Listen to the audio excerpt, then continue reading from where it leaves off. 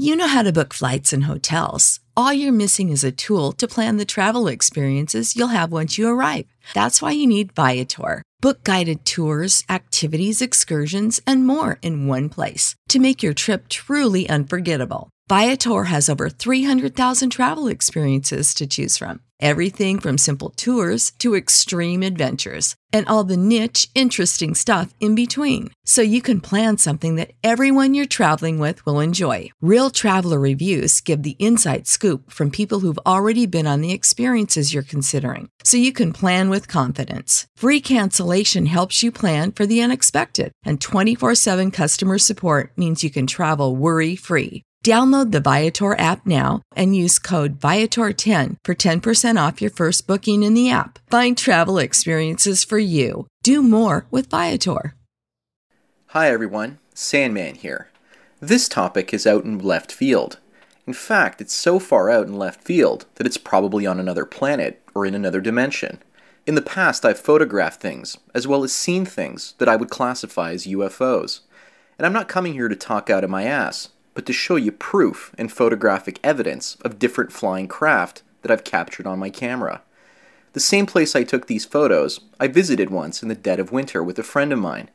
And while we were there, looking over the lake, I saw something that I can only describe as a ball of fire or an orb flying over the lake.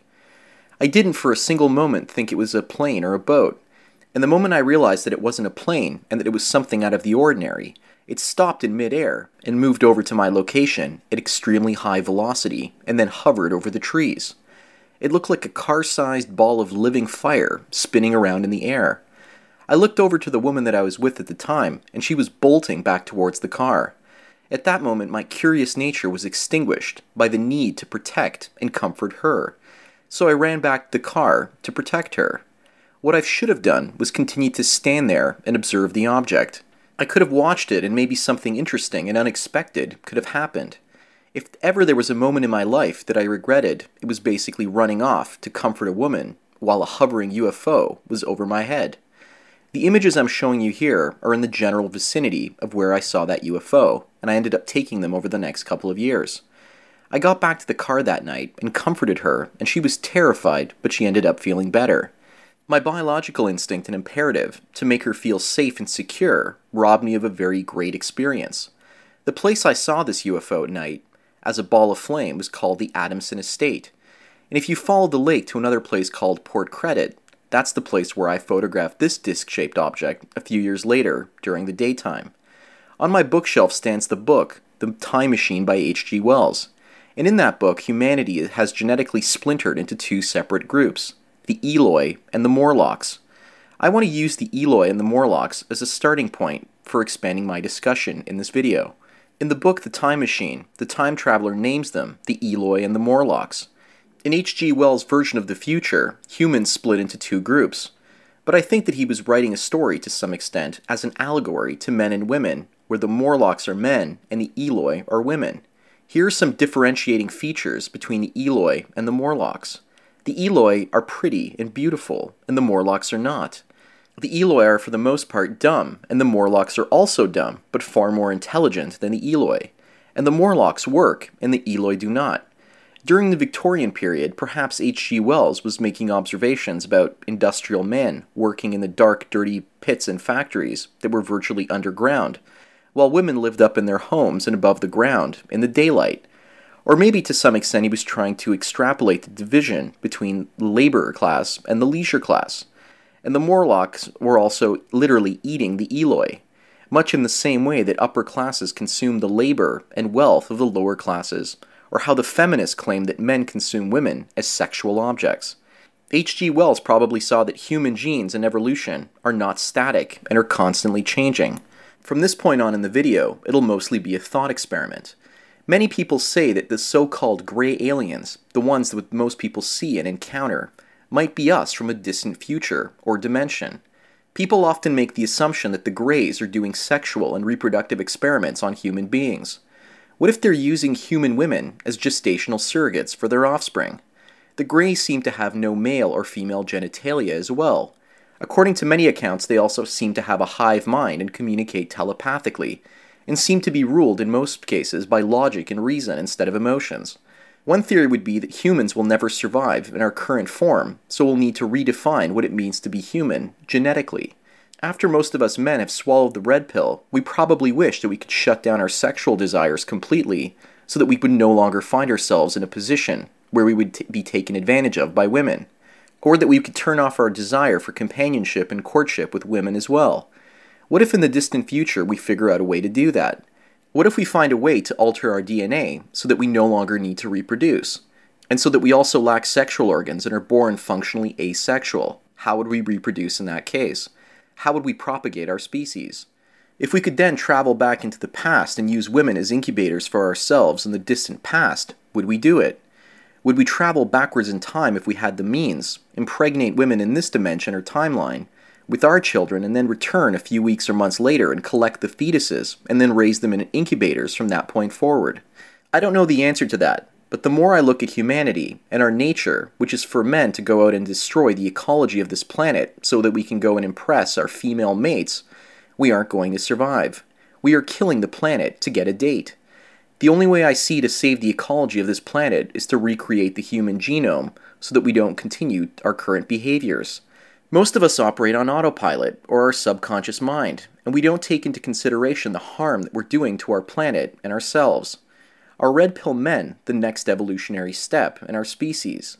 Becoming aware of the way that our mind tricks us into reproducing might be a spark that we need to reform humanity into something that is no longer a slave to biology and biological imperative. I've worked hard to free myself from relationships that have emotionally and financially tried to enslave me. I've even freed myself from living as a corporate drone. But that pesky lizard brain is like a prison for my own consciousness. It forces me to be a slave to my own biology. And no matter how much I try to liberate my consciousness from that wetware, the more I realize that I have limited in terms of biology. Would it be a bad idea to recreate the human form into something different? Would it be a good idea to destroy gender once and for all? Would this be something that we want for ourselves? I don't know about you, but if I was born outside the bondage of biology, as well as capable of communicating with all the other members of my species in a telepathic way, I would never feel alone, and I wouldn't spend most of my teenage years and 20s like I did, thinking about women as well as sex. So much of most men's lives are spent nesting, procreating, chasing women instead of solving the mysteries of existence. I often think that if we want to go our own way, we need to go our own way biologically, and control our own evolutionary destiny. But all of this is just talk. I have no science to back me up or any of these ideas. They are just that, ideas and thoughts. What I do know is that becoming truly aware of my own place in nature is kind of sad and inspiring at the same time. What if humanity are the Eloi in some crazy sense, and the gray aliens are the Morlocks? The night I saw that UFO hovering over the tree line, it was in the process of going into the lake. There's also a website called orbwatch.com, which I'm adding in the description below. Apparently one of these so-called places where these UFOs enter the lake is near the old Lakeview generating station that I showed you in a picture earlier. I'm not the only one to report or document activity or record it with the camera. They, on the other hand, have recorded it on video so that everyone can see it in action. Take the thoughts and images that I've shared with you and do whatever you wish with them. But I feel it's important for me to share them with everyone and understand that to be truly free, we might have to shed our current biological form and adopt another. Again, try to take this as some form of a thought experiment or some kind of MGTOW science fiction. And also let me know how you would alter humanity's genetics now that you know about MGTOW, as well as the red pill. I'd love to hear everyone's answers on this particular subject. I think that rewiring our DNA is the only way to save ourselves as well as the planet. That's just my opinion. Humans have destroyed the Eskimo Krulu, a bird once numbering the millions in the Western Hemisphere. With regards to the North American penguin, we wiped out that entire species of bird so that we could make hats and coats out of their feathers. And we wiped out an entire species of pigeon, the passenger pigeon, so that we could feed them to our dogs and use them as fertilizer on our fields. I don't care if people call me an environmentalist, but killing species after species is simply not a good idea, and I'm sure that everyone can agree to that. Even during the Roman period, there were contraceptive plants that grew in the grasslands in North Africa, but all of those plants were ripped out of the ground and sold into the Roman economy as a form of contraceptive. Men also ended up deforesting Easter Island to build what? Those giant stone heads. To impress whom, you ask? Women, of course. Even the ancient Greeks made reference to the fact that their homeland was filled with lush gardens and tons of animals, and that the Greeks had destroyed their own natural environment, and this is back in the days of 1000 BC. Even a place like Baghdad was once part of Babylon, I believe, and if you read the Tales of Gilgamesh, they say that that part of the world had so many trees that their branches literally blacked out the sun. Today, the place is a complete desert. I could go on, but I'd just be beating a dead horse here. Basically, civilization is man's protective urge gone mad, and women's need to be protected gone mad as well. As a species, most of us have gone completely nuts. I don't want to see us go back to a nomadic hunter-gatherer lifestyle, but instead I would want us to go into a situation where we can balance the biosphere and rebuild ourselves genetically for a different existence. Anyways, I'm sure that many of you are skeptical about my UFO experiences. Hopefully the photos and the fact that I was with someone when it happened can make up for that, as well as the website that I'm sharing with everyone. Well, that's all I've got to say on this particular subject. I just think it's important to keep ourselves open when it comes to evolution, as well as the possibility that until we alter our genetic makeup, we will never fully and truly go our own way. Recently I've talked about genetically modified foods and how I'm against them. And the reason I'm against them is that if we modify our food, we need to also modify ourselves to accept that food source. Otherwise, it could cause cancer and other unforeseen consequences. But that's a topic for another day. Well, that's about all I've got to say on this for today. Thanks again to everyone for taking your daily dose of red pills. So enjoy the rest of your day, and cheers.